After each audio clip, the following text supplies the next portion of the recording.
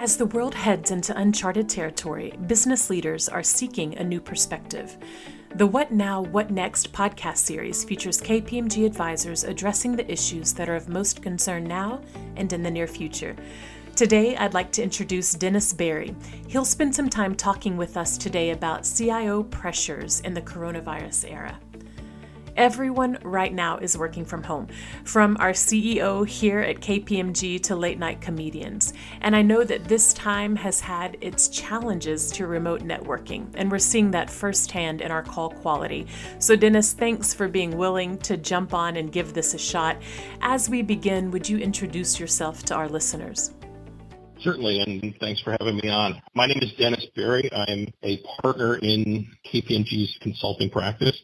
I run our IT transformation and performance practice, and what I really do on a daily basis is help clients with their digital transformation programs. Thank you. CIOs will be pressured to reduce their overall run costs in order to help the organization adapt to the loss of revenue. And as the virus spreads and the negative economic effects multiply, CIOs will need to act to manage not only this immediate crisis, but also to address the vulnerabilities that COVID-19 has exposed. As we kick off our conversation, Dennis, can you tell our listeners a little bit about what you're seeing right now? Certainly. Well, as you're seeing every day, the scale and impact of the pandemic poses a real threat to business continuity in companies everywhere. There's disruption in every aspect of the enterprise, financial, technical, personal. It's reshaping the world as we know it. But the pandemic is decidedly a human tragedy. The fear and uncertainty of our colleagues, clients, families, and friends are dealing with is very real. While our focus as tech executives is to enable, support, and advise our companies through this crisis, we must also recognize the needs of people. I believe technology executives today are responding to the situation in three phases: react, stabilize, and emerge. So Dennis, you just mentioned react, stabilize, and emerge. So that helps us see how people are responding. I'm curious if you can unpack that a little bit. And then I'm also curious what some of the outcomes or reactions are that you're seeing along with those very natural responses. The workforce has moved off-site. While there were plans to support the remote workforce, it was contemplated at smaller scale and probably did not assume all mission-critical functions would be working remote. So I would say don't panic. Get a PMO in place and the associated technology to support your off-site teams. Make sure your users have the technology they need, both from an infrastructure, access, and support perspective, as well as productivity and collaboration tools. Perfect. Talk to us about infrastructure. What are the things that folks need to address? So from an infrastructure perspective, I would make sure that you have looked at your VPN and portals and gateways to make sure that you can handle the large number of colleagues who will be working remotely. I would also be concerned about residential internet connections in home working environments. For most employees, high-speed internet be an impediment to their productivity. You may need to look at considering higher speed routers and or helping them out with upgrading their in-home plans. And then I would say to continually test the infrastructure to see whether it can handle the unexpected workloads.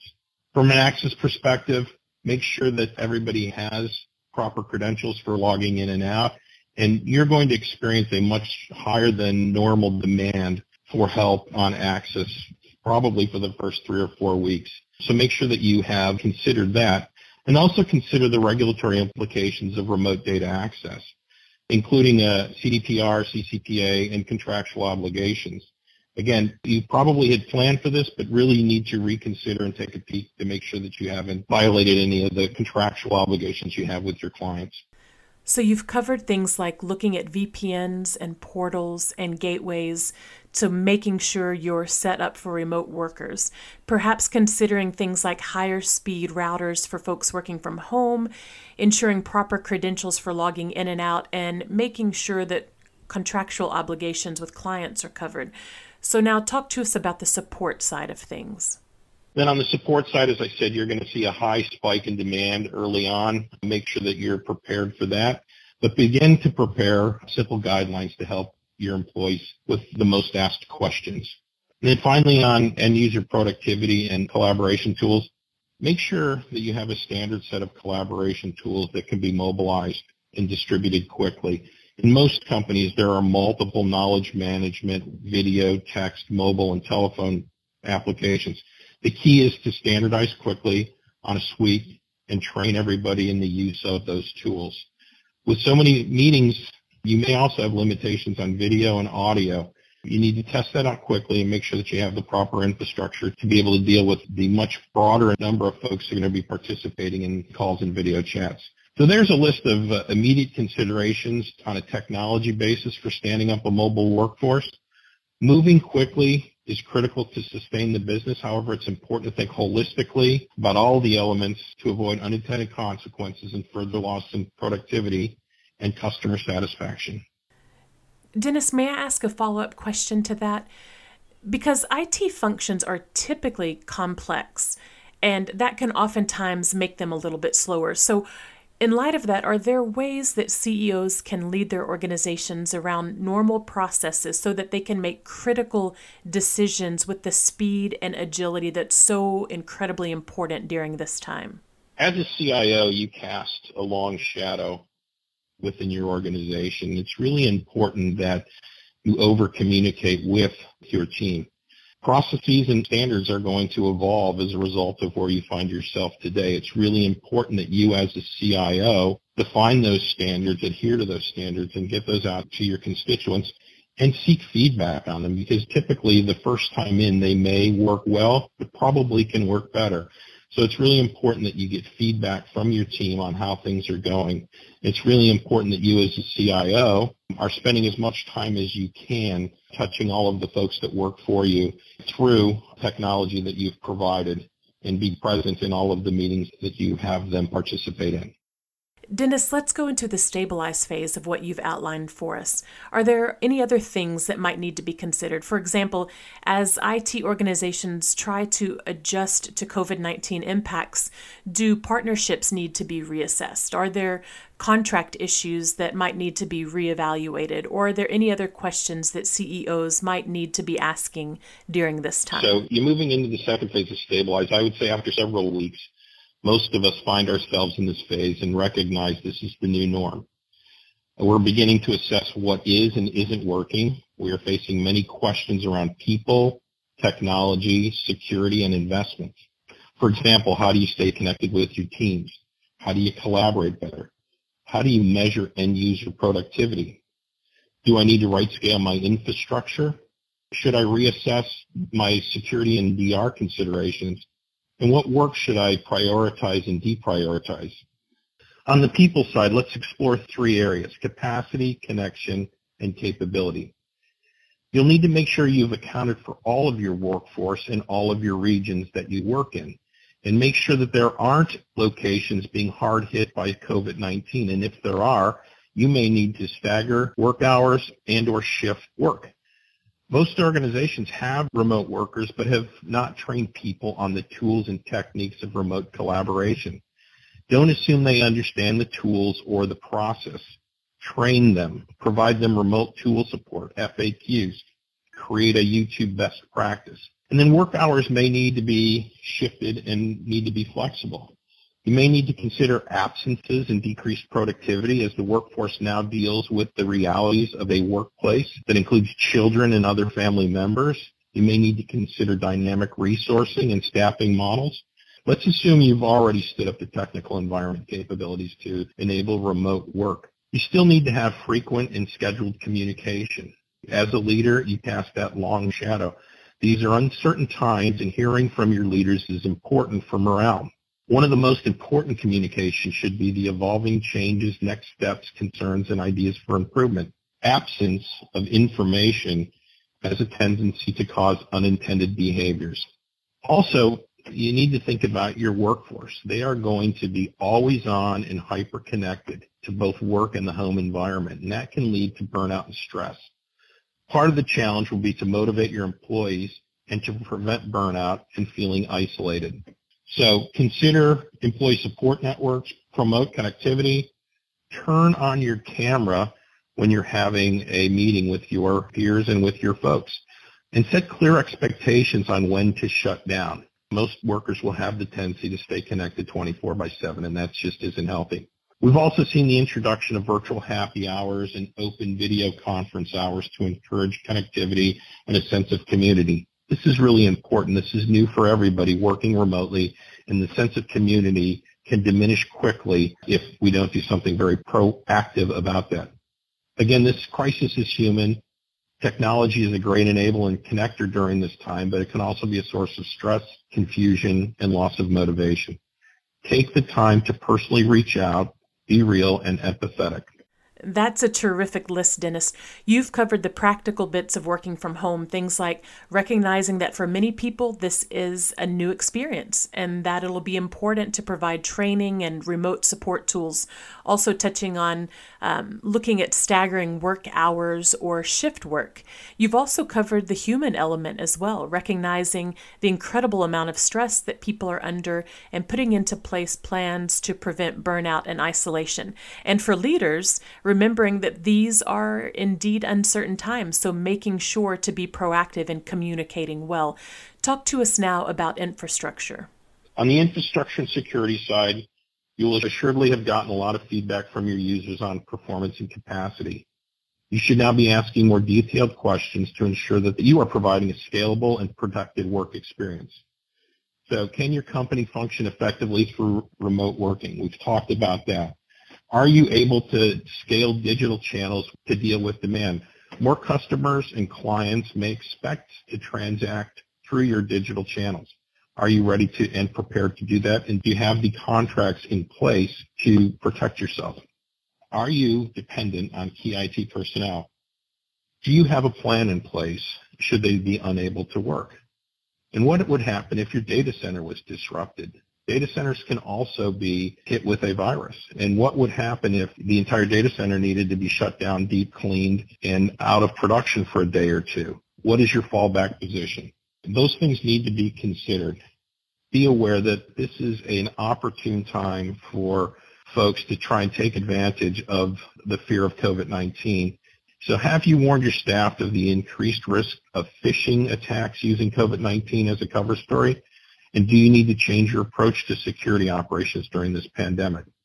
Finally, there have been several articles recently published that indicate that now is not the time to pull back on your current in-flight digital transformation programs. I generally agree with this, but also see that some of the resources may need to be redirected for a period of time to focus on the C-19 stabilization activities. This crisis will cause us to relook at our IT operating models to be able to support the new norm. Okay, thank you, Dennis. I appreciate the list of considerations you provided. Things like, are you able to scale digital channels to deal with demand? Do you have the contracts in place to protect yourself? The importance of thinking through IT personnel you're dependent upon and what would happen if they became ill, and also thinking over what would happen if your data center was disrupted. We've looked now at that react phase and also the stabilizing phase. Can you share with our listeners that third component? I sure can. At some point while you're stabilizing your environment, you will probably be asking yourself bigger questions about size, cost, effectiveness, and efficiency of the IT estate. And most assuredly, the CEO and board will be asking similar questions about IT and all of the business functions. Our thinking last year on the future of IT has become the reality. It is now. The workplace of the future is now. It will be hard after 4 weeks of working from home and being productive for our teams to believe that they need to be in the office 5 days a week. We will need to institutionalize working from home as the norm, and it will become part of IT and the business operating model. I believe in doing so, it's imperative that the CIO take the time to really understand the implications to the 7 layers of the IT operating model. So think process, technology, governance, people, service delivery model, performance, insights, and data. The reality is the IT estate has grown over time, and in many instances, there's tech debt that needs to be addressed. So we're going to really need to reframe the funding. Cost out and cost avoid are going to be necessary for the remainder of the year and probably into next year. Ask the question, what are the opportunities to move to variable cost models and to remove unused fixed capacity? For instance, cloud was spun up quickly and is clearly the choice going forward for IT. But businesses are struggling to manage cost and understand the risk of their cloud environments. The reality is consumption is stalling. It's what we call cloud adoption plateau. And really what's happening is that about 15 to 20% of suitable workloads have been transitioned and most organizations installed. This is a great opportunity for you to ask the question, why? The net result is the plateau is a result of inefficient and ineffective operating model. The adoption, usage, and maintenance of cloud will impact the way IT organizations work, and in doing so, CIOs need to really look at their overall target operating model. Cloud is a technology that can enable business digital transformation, but over the past few years, cloud technology has evolved. Companies have often rushed their efforts thinking they can pay down their technical debt simply by moving to the cloud. That just is not how it works. You can't put everything you have today on cloud and think somehow you can get rid of your current infrastructure debt.